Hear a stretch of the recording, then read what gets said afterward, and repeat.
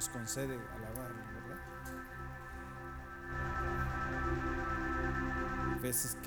A veces realmente nuestro corazón no tiene deseos, pero gracias al Señor por lo que Él provee para que podamos hacerlo. Sí, recuerdo ese pasaje del libro de los Romanos que dice que Él es el que alaba al Padre y Él es el que confiesa al Padre en medio de nosotros. Así que claro que si no está el Señor en nosotros, pues nada va a suceder. Pero gracias al Señor por lo que el Señor está haciendo. En esta noche quiero continuar con el tema, no sé si acuerdan del domingo, cuántos estuvieron acá, a lo mejor algunos no estuvieron, pero una de las cosas que el Señor le mandó al pueblo, cuando dice Deuteronomio 6, que dice que les dio mandamientos, decretos y estatutos, y que tenía la responsabilidad de su pueblo, era de pasarla, esos mandamientos, esa enseñanza, de pasarlo a la siguiente generación. Y a veces hablamos de los hijos, pero claro que por ahí se empieza, en la casa, pero también se habla también de los líderes, de aquellos que ya ministran, de aquellos que ya enseñan en la congregación. Debemos de realmente de orar al Señor para que realmente pues Dios obre y el Señor levante a otros y afirme a otros para que podamos pues ser ese cuerpo que el Señor dice que somos como iglesia, miembros cada uno en particular y cada uno en función, y hasta que todos lleguemos a la estatura del varón perfecto.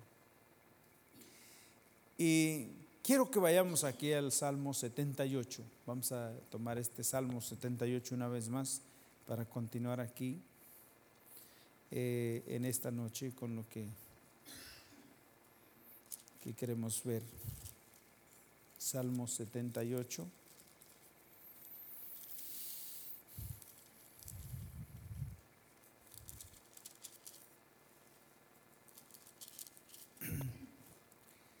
Esta semana que entra va a ser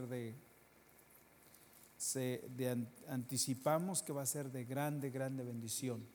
Como hemos estado mencionando, va a haber el jueves por la noche. Esperamos que la hermana Gloria, la hija de los hermanos Arce, esté con los niños. Así que si usted va a traer sus niños, usted que tiene sus niños y va a venir a la reunión, pues tráigaselos. Va a haber estudio para ellos y esperamos que Dios pues socorra a los niños con la enseñanza. Y el sábado solamente vamos a tener realmente los adolescentes y los jóvenes, lo mismo que los matrimonios, 2 tiempos, de las 10 a las 12 y después de comer otro tiempo más. Y también va a estar la hermana Gloria con los jóvenes y los adolescentes, y el hermano Raúl con los matrimonios. Espero que el Señor nos ayude. Va a ser un tiempo precioso, estoy seguro. Bien, vamos a ver aquí en esta noche Salmo 78, versículo 5. Vamos a leer 3-4 versículos aquí. De esa manera continuamos con esta porción de la enseñanza de la palabra del Señor en esta noche. Dice la palabra del Señor en nombre del Padre, del Hijo y del Espíritu Santo. Verso 5 dice: estableció testimonio en Jacob y puso ley en Israel, la cual mandó a nuestros padres que la notificasen. ¿A quién? A sus hijos. Ley en Israel, y mandó a sus padres, a los padres que la enseñasen. Notificar. Saben esto con detalle, porque saben, notificar ya es algo, mira, así es como si usted han notado que a veces, bueno, si nosotros tuviéramos cuidado, diríamos que la palabra clave aquí, que la notifiquen, ¿a quién? A sus hijos. La palabra clave sería notifiquen, notificar, y sería para ¿qué? Para subrayar esa palabra, que es muy importante. Entonces, dice que Dios mostró a Israel sus obras, pero a Moisés notificó sus caminos.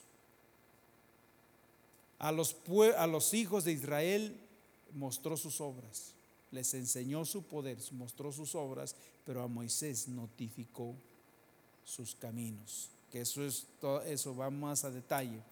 Bien, veamos aquí. ¿Y cuál era el propósito?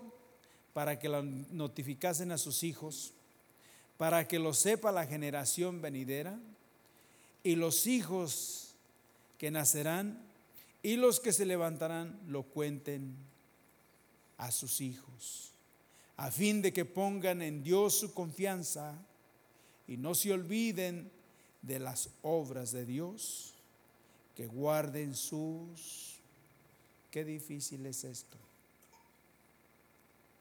que guarden sus mandamientos, que guarden sus mandamientos, no sean como sus padres, generación contumaz y rebelde, generación que no dispuso su corazón, ni fue fiel para con Dios su espíritu. Ni fue fiel para con Dios su espíritu. Vamos a ver qué difícil es esto, que guarden los mandamientos de Dios, su palabra. A los hijos que guarden sus mandamientos, su palabra, a fin de que pongan en Dios su confianza y no se olviden de las obras y guarden sus mandamientos. Les voy a decir algo que he notado en cuanto a aquello de guardar. Qué importante esto. Y eso ya una vez que usted lo enseña, usted ya queda fuera.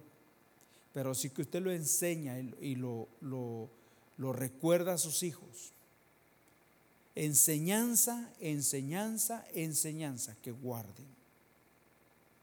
Yo voy a usar un ejemplo muy, tal vez que no se da el caso, porque es lo menos que una persona puede hacer.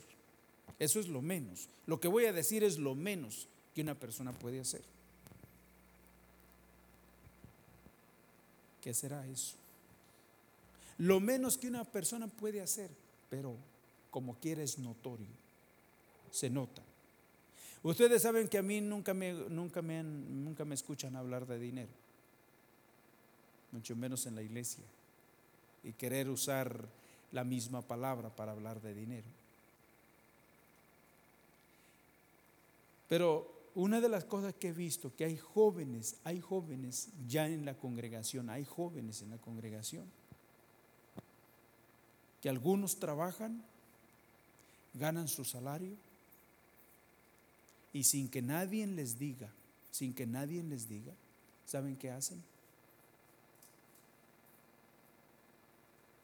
Sin que nadie les diga, diezman.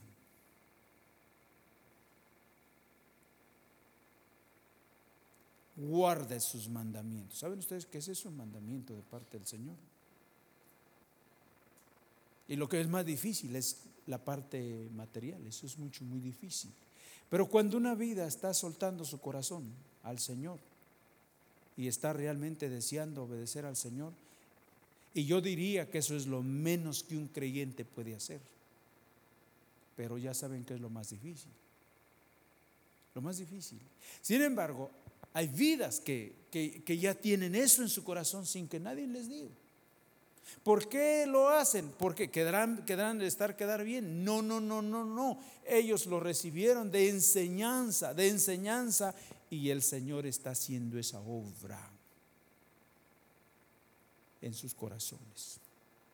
porque lo único no es tanto el dinero, sino lo más importante es agradar el corazón de Dios en obediencia. Amén. Eso es lo único que importa. Lo único. Y sabe, eso es de generación en generación, de generación en generación.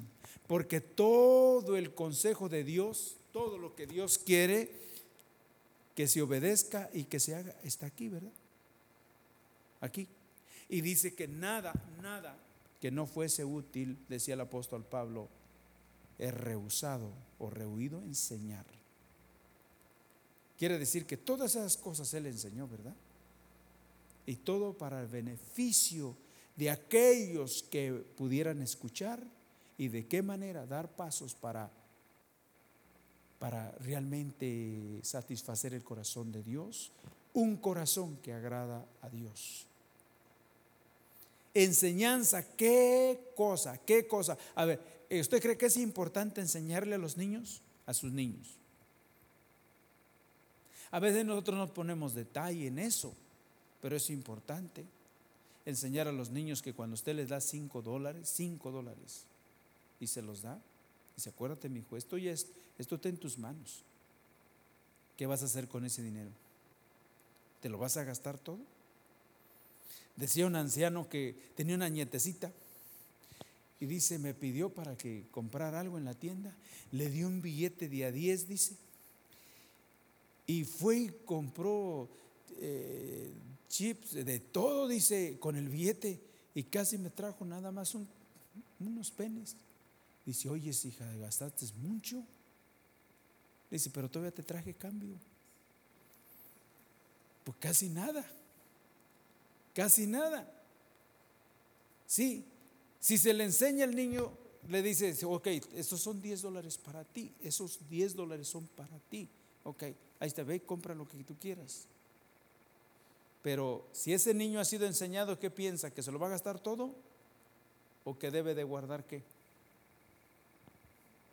$1, porque ese no es de ellos, ya se lo puso en las manos, pero este niño que puede hacer en lo poquito, pero es una enseñanza. Y no son cosas a medias, no, tenemos que enseñar. ¿Por qué? Porque se trata de agradar a Dios, de generación en generación. Nada que fuere útil, ¿no? Toda la escritura es útil para la edificación, para la enseñanza, para que el pueblo de Dios aprenda. Y dice que para que todo hombre de Dios esté enteramente preparado para toda buena obra.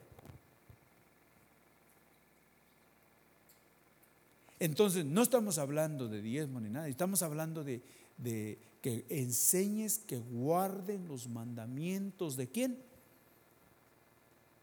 De Jehová, del Señor, su palabra. Qué importante es. Y cuando veo vidas que tienen esa convicción, Dios mío, gracias, Señor, no por el dinero, sino por de la manera que esa vida está dando pasos. Ahora veamos aquí, a fin de que pongan en Dios su confianza y no se olviden de las obras de Dios, que guarden sus mandamientos, no sean como sus padres, generación contumaz. ¿Y qué? Si ustedes conocen la palabra contumaz, ¿conocen esa palabra? Contumaz, ¿y qué? Y rebelde, contumaz. Dice, si alguno tuviera hijo contumaz, ¿y qué? Y rebelde, que fuera glotón, que fuera borracho, que fuera si tuviera hijo contumaz. En otra palabra, le dijeron una vez, no entiende. Le dijeron otra vez, no entiende. Le dijeron otra vez, no entiende. Le dijeron otra vez, no entiende. Ese es contumaz, rebelde.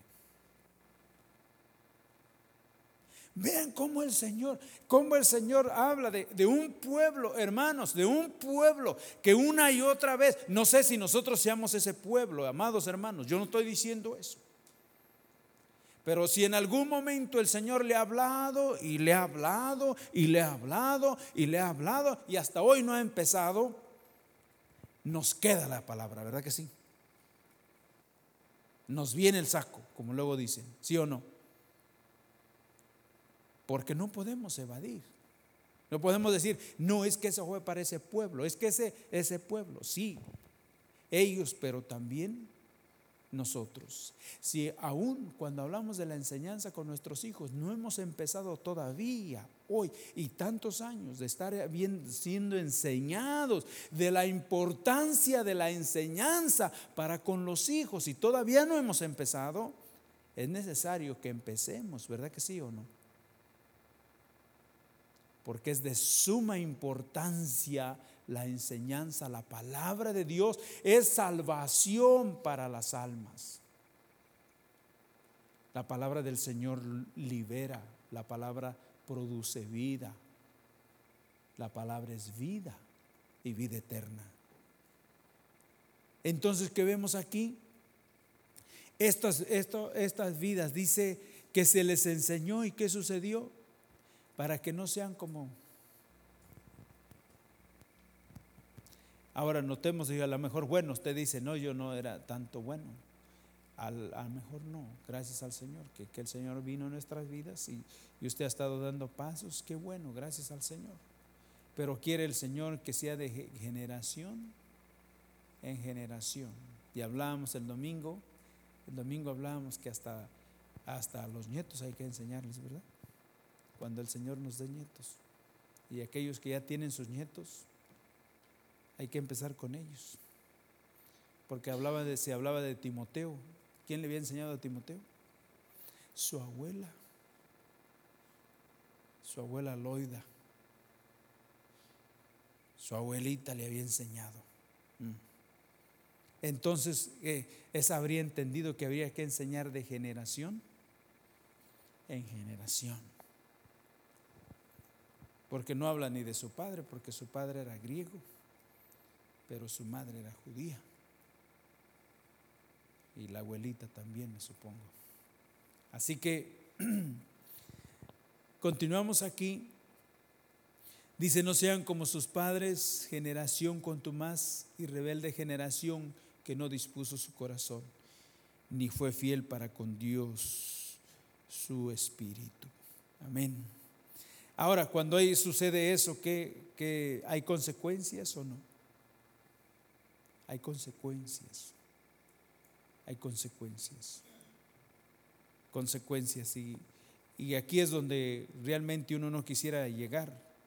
Pero cuando se desobedece al Señor, ¿qué más espera? Aquí en el libro de los jueces, quiero que veamos aquí algo.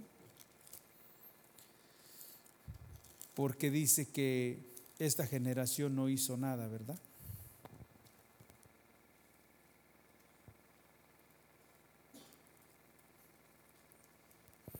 Capítulo 2 del libro de los jueces, ¿lo tienen? La consecuencia que hubo, dice, aquí el versículo 7 dice, el pueblo que había sobrevivido, que había servido a Jehová, todo el tiempo de Josué y todo el tiempo de los ancianos que sobrevivieron a Josué, los cuales habían visto todas las grandes obras de Jehová que él había hecho por Israel.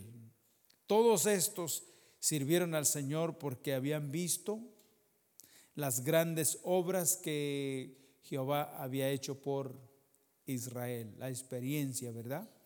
La experiencia. Dice aquí, pero como siempre, versículo 8, pero murió Josué, hijo de Nun, servidor de Jehová, siendo de 110 años, ¿verdad? Y lo sepultaron, y así, versículo 10. Y toda aquella generación también fue reunida a sus padres. Y se levantó después de ellos otra generación que no conocía a Jehová ni la obra que él había hecho por Israel. No conocía a Jehová ni la obra que Jehová había hecho por Israel. Noten eso, conocer, uno habla de una relación, de una comunión con el Señor, pero también es de un conocer de su palabra. Dice que el pueblo se perdió porque le faltó ¿qué? Conocimiento, pero dice que también porque rechazó el conocimiento. Pero aquí dice una generación que no conocía a Jehová ni la obra que él había hecho por Israel. Qué difícil es para una persona que no ha experimentado la salvación, que pueda realmente vivir para que el Señor sea glorificado. Qué difícil es para una persona que no ha experimentado esa gran salvación y que pueda decir que hay temor. ¿Cómo puede haber temor en una persona sin tener aquel que es el temor de Jehová? El principio de la sabiduría es el temor de Jehová. ¿Y quién es el temor de Jehová? Cristo en vosotros. Cristo en vosotros. Esta generación nos habla de que fue una generación que no tuvo ningún encuentro con ese Dios que los padres habían conocido. Y como consecuencia, pues no había temor, no había reverencia. Es como si se le dice a usted a una persona que no es convertida, que nunca ha tenido la experiencia de la salvación, debías de ser reverente. Debías de temer a Dios. ¿Cómo? ¿Cómo puede temer una persona a Dios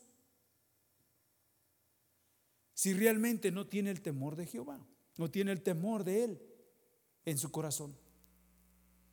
Y de esa manera, cuando hablamos de la enseñanza, cuando hablamos de vidas nacidas de nuevo, no tiene que estarles machacando. La enseñanza es el Espíritu Santo que trae convicción y la palabra que realmente es verdad, que afirma, confirma. Y las personas empiezan a dar pasos. ¿Cómo realmente esperar que alguien pueda ser temeroso de Dios si no ha experimentado el nuevo nacimiento? Por eso hablamos de la importancia de enseñarle a nuestros hijos y de tomar tiempo para orar juntos. Para orar juntos. Tiempo y orar juntos. Orar por él ahí hasta que, Señor, ten misericordia, que ninguno de nosotros nos vayamos a extraviar. Te necesitamos. Te necesitamos. Te necesitamos tanto. Entonces, esta generación que se levantó después de Josué y de los ancianos era una generación que no conoció a Jehová. No conoció, porque ¿cómo podemos conocer al Señor? ¿Cómo podemos tener una relación si no está su Espíritu en nosotros?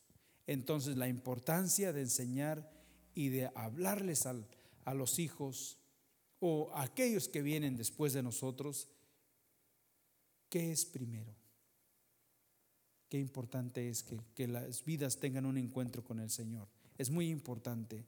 Quiero que vean aquí algo más, aquí en el libro de Crónicas, el libro de Crónicas.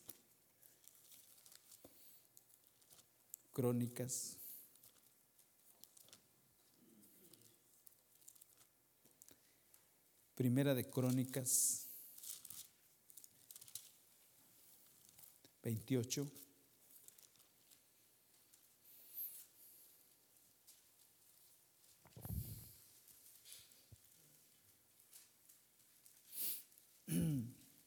Aquí estaríamos hablando acerca de aquel siervo de David, una vida que conocía al Señor, que tenía una relación con el Señor y sabía lo que realmente se tomaba para buscar de Dios. Y en sus últimos días, su consejo a aquellos que le seguían, que venían después de él, o al pueblo que realmente estaba con él en ese tiempo, este era el consejo que él les daba. Tiene ahí Primera de Crónicas 28, versículo 8. Versículo 8 dice: ahora pues, ante los ojos de todo Israel, generación de quién, congregación de quién, de Jehová, y a oídos de nuestro Dios, guardad, ¿y qué más? Y inquirir todos los preceptos de quién, de Jehová vuestro Dios. ¿Para qué? Para que poseáis la buena tierra y la dejéis en herencia a vuestros hijos después de vosotros perpetuamente. Vamos a ver. Uno, la recomendación aquí ahora dice: ante los ojos de todo Israel, congregación de Jehová, y a oídos de nuestro Dios. En otra palabra está diciendo: lo que yo les estoy diciendo no es solamente por decir las cosas. Dios es testigo que esto es lo que está en su corazón de Él para decirnos, ¿verdad que sí? Dios es testigo que Él en esta noche nos está hablando y nos está diciendo esto. No es como para ignorar, porque si ignoramos un día como quiera hay que dar cuentas. Entonces dice aquí que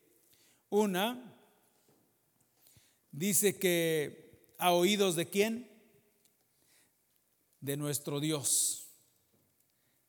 Todo el Señor Él lo conoce, pero aquí dice lo está escuchando. Una cosa que es importante: guardad, ¿verdad que sí? Para que guarden sus ¿qué? Sus mandamientos. Y no solamente que guarden, sino inquirir. ¿Qué quiere decir eso? Inquirir. Guardar lo que conocemos y desear conocer más para realmente poder vivir mejor todavía delante del Señor. No es solamente un empiezo, sino inquirir quiere decir más y más y más. Luego dice aquí: inquirir todos los preceptos de Jehová vuestro Dios, para que poseáis ¿qué? La buena. Nosotros estaríamos hablando de la tierra de Canaán, pero esa buena tierra no se refiere a la tierra de Canaán. Esa buena tierra representaba o era tipo del Señor Jesucristo. La buena tierra es Él. Es Él. Y luego dice aquí, dice que para que poseáis la buena tierra y la dejéis en herencia ¿a quién? ¿Qué es lo que realmente nos debe de preocupar?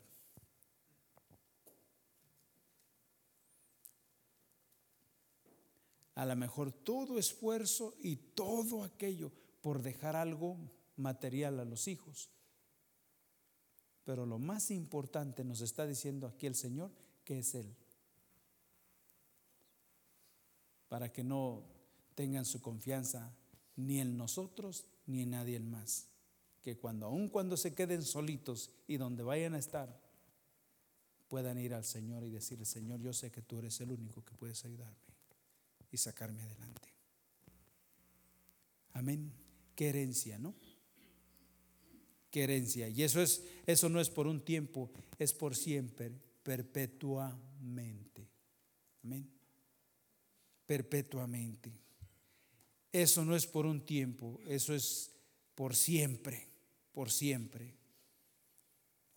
Y dice el versículo 9 y luego y dice aquí: y tú, Salomón, hijo mío, reconoce al Dios de tu padre. ¿Cómo ven?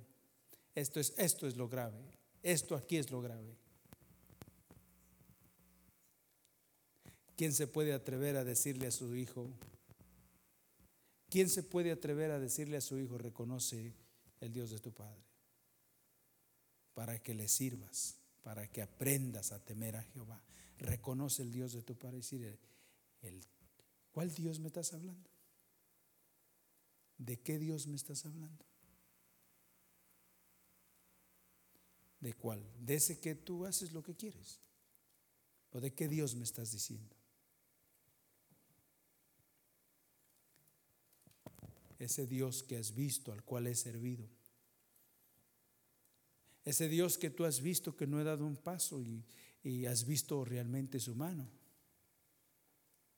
para con nosotros. El Dios que realmente tú has visto en nuestra casa. Se le obedece, se le rinde culto. Honra, gloria y alabanza se le da. Que siempre es el primero.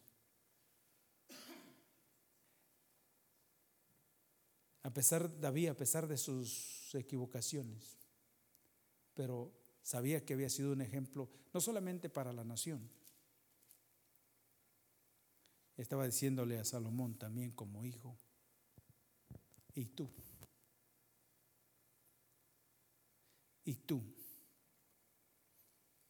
dice aquí, tú, Salomón, hijo mío, reconoce al Dios de tu padre y sírvele con corazón que perfecto y con ánimo voluntario, porque Jehová escudriña los corazones de todos y entiende todo intento de los pensamientos.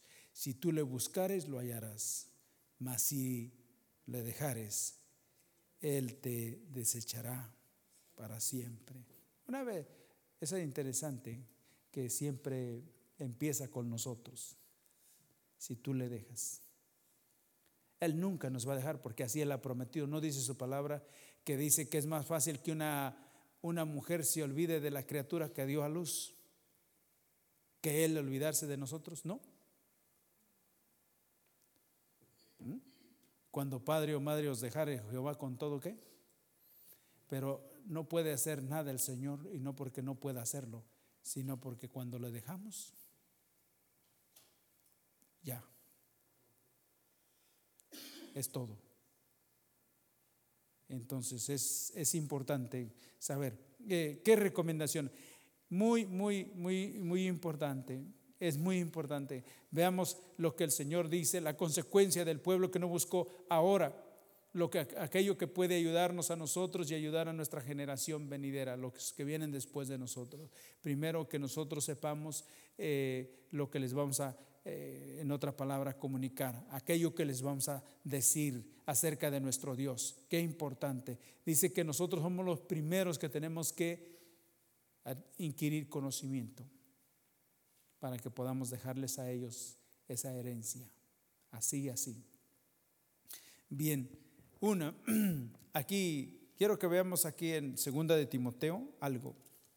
Segunda de Timoteo, ya que hablábamos en un principio acerca de Timoteo. Segunda de Timoteo, capítulo 1.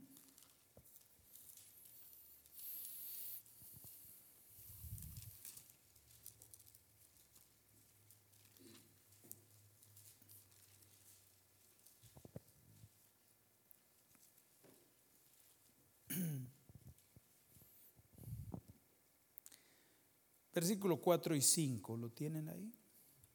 Versículo 4 y 5, deseando verte al acordarme de tus lágrimas para llenarme ¿de qué?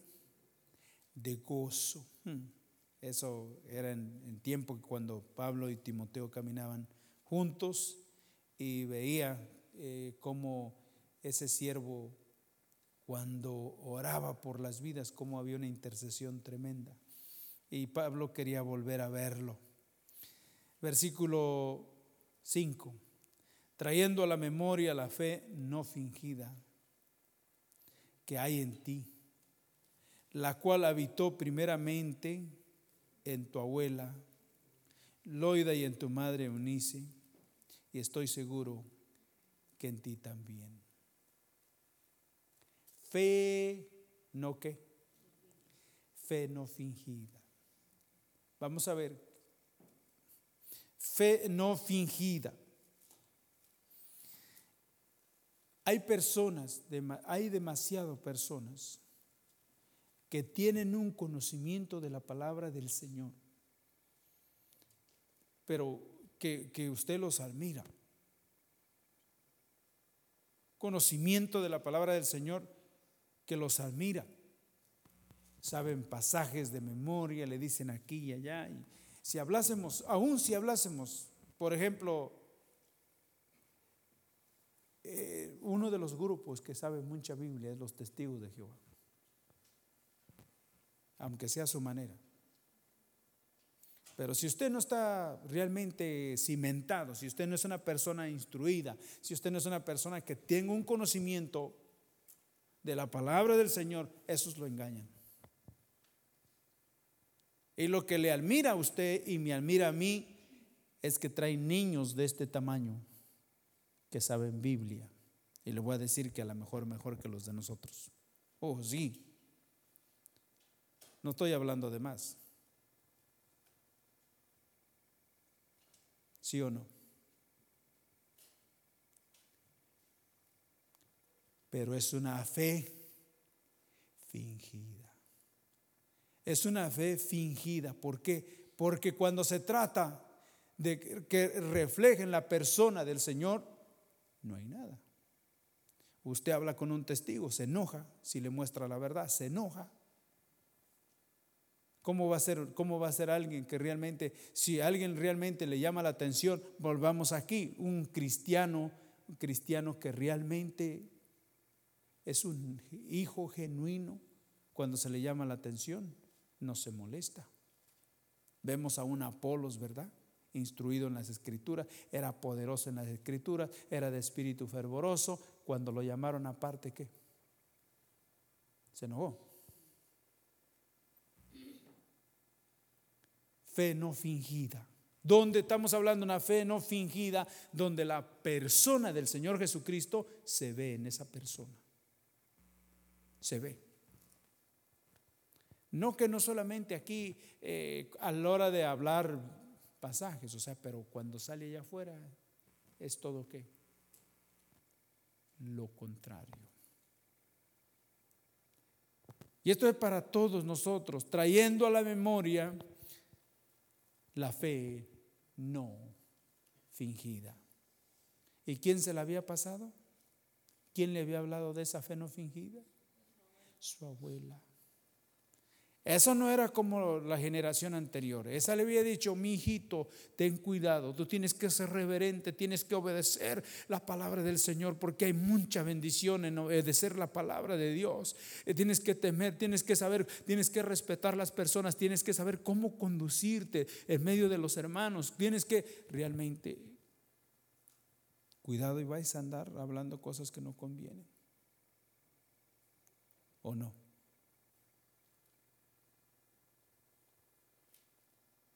Trayendo a la memoria aquello que estaba en tu abuela y en tu madre, ¿verdad? Fe no fingida. ¿Ustedes creen que los hijos no se fijan? Ellos saben si Dios es primero o no. Y cuando usted les quiera decir: mi hijo, Dios es primero, dice: ay papá, ay mamá. ¿Cómo me gustaría saber dónde está eso?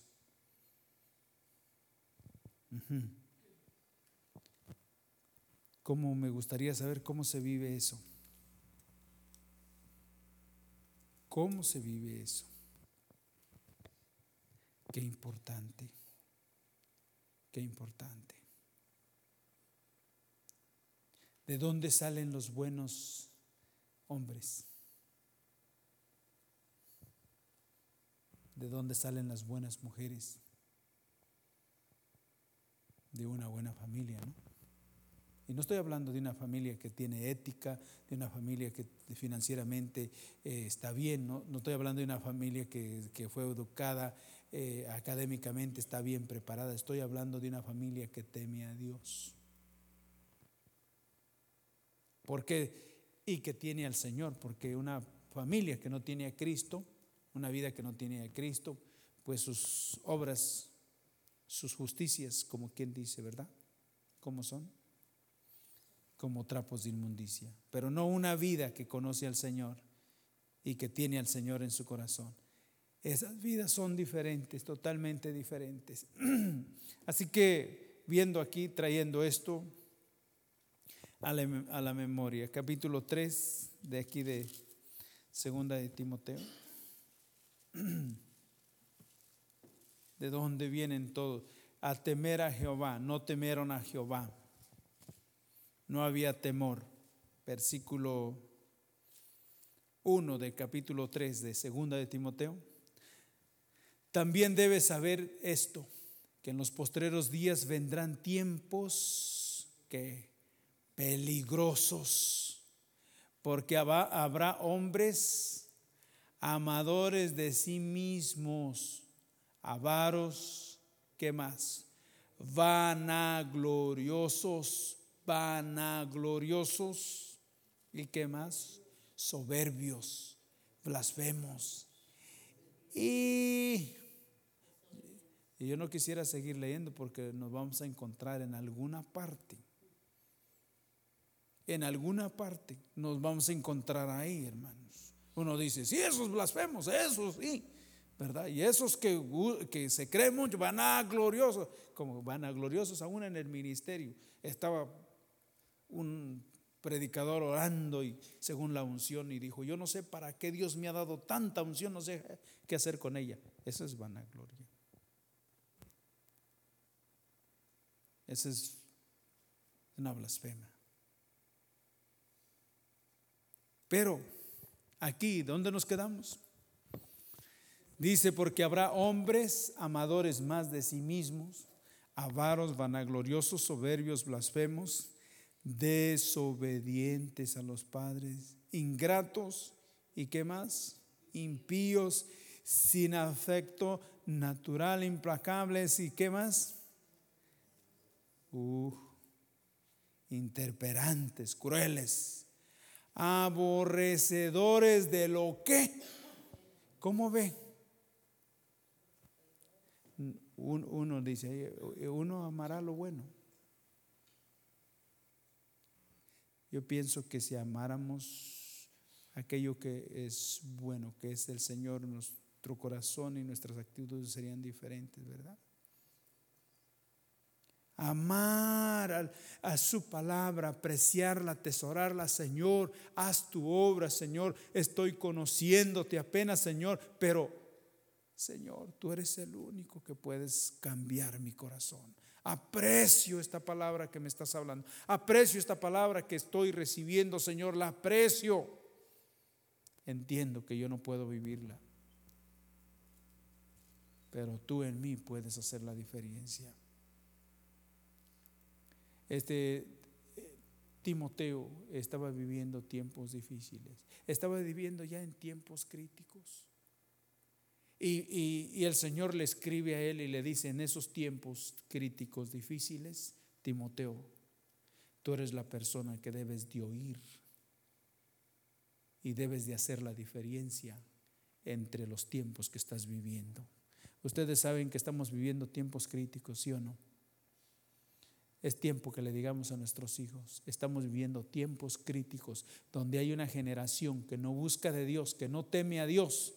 Pero tú, no se te olvide que tú eres un hijo de Dios y donde estés debes de marcar la diferencia. Tú eres un hijo de Dios. Amén. Estamos viviendo tiempos críticos, pero tú no eres un cualquiera, tú eres un hijo de Dios, una hija de Dios. Tú debes de marcar la diferencia donde tú estés,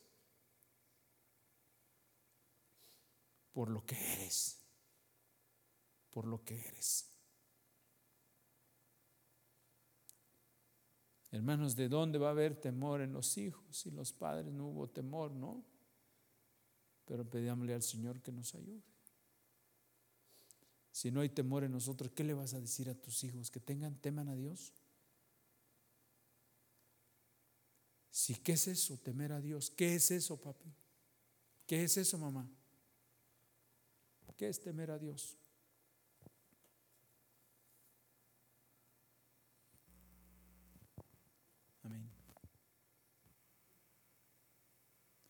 vamos a decir que se necesita que trabajemos juntos. Aquí hay muchos niños y muchos adolescentes y muchos jóvenes, gracias al Señor. Necesitamos orar por nuestros jóvenes, por los adolescentes y por los niños y decirles: jóvenes, estamos viviendo tiempos difíciles, pero acuérdate que tú no eres un cualquiera. Tú eres un hijo, una hija de Dios. Y Él va a hacer la diferencia en tu vida y donde estés. Versículo 14 de este mismo pasaje, estamos terminando. Versículo 14. Pero persiste tú en lo que has aprendido y te persuadiste sabiendo de quién has aprendido. Vamos a ver, uno sabe que Timoteo lo había recibido del Señor, pero ¿en quién lo había visto? ¿En quién lo había visto? En su abuela y en su madre. Sabiendo de quién lo aprendiste. Hermanos, hemos hablado muchísimo, que si hay una mediocridad, si hay hipocresía, no se puede, los hijos no pueden aprender otra cosa. Ellos no pueden aprender otra cosa. ¿Saben ustedes de los líderes, los hijos, sus hijos? Y mis hijos podrán dudar de los líderes, pero no de sus padres, porque ellos viven con nosotros o vivieron con nosotros todos los días. ¿Me estoy explicando? Ellos saben cómo nos conocimos, y cuando les hablamos de ser reverentes, de realmente poner las cosas de Dios en alto, de pedirle al Señor que te ayude, que puedas obedecer su palabra, que puedas conducirte de una manera. ¿Quién te lo está diciendo? ¿Quién se lo dice? ¿El pastor? No. ¿Quién es el responsable de decírselo? Los padres. ¿Y a quién le van a creer más, al pastor o a los padres? Deben de creerle más a los padres, porque con ellos viven todos los días. El pastor no es para allá cada 8 días, de vez en cuando. Aún como líderes hemos sido llamados a dar ejemplo. Eso no quiere decir que estamos fuera,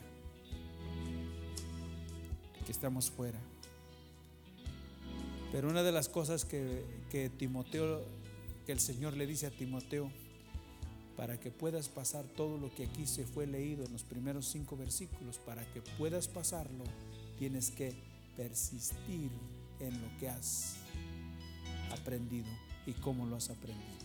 Si lo has aprendido bien, así vengan tiempos malos, así vengan tiempos difíciles. ¿Quién ha sido tu ejemplo? El Señor, estoy seguro, porque fe no fingida tiene que ver con realidad del Señor en cada uno de nosotros. Los que vienen después de nosotros necesitan ver algo genuino. Amén. ¿O no? Que no digan que lo escucharon de un charlatán, de una persona que estaba bromeando. Lo escucharon de una persona que tiene temor de Dios, de una persona que teme al Señor. Qué grande, enorme responsabilidad tenemos, que el Señor nos ayude. Les comentaba la semana que entra, con la ayuda del Señor va a haber mucha enseñanza y mucha palabra, y estoy seguro que vamos a ser bendecidos. Aprovechemos esta oportunidad que el Señor nos va a dar. Así lo anticipamos, confiando en la misericordia del Señor, que nos ha de conceder llegar a esta fecha, y que todos vamos a aprender.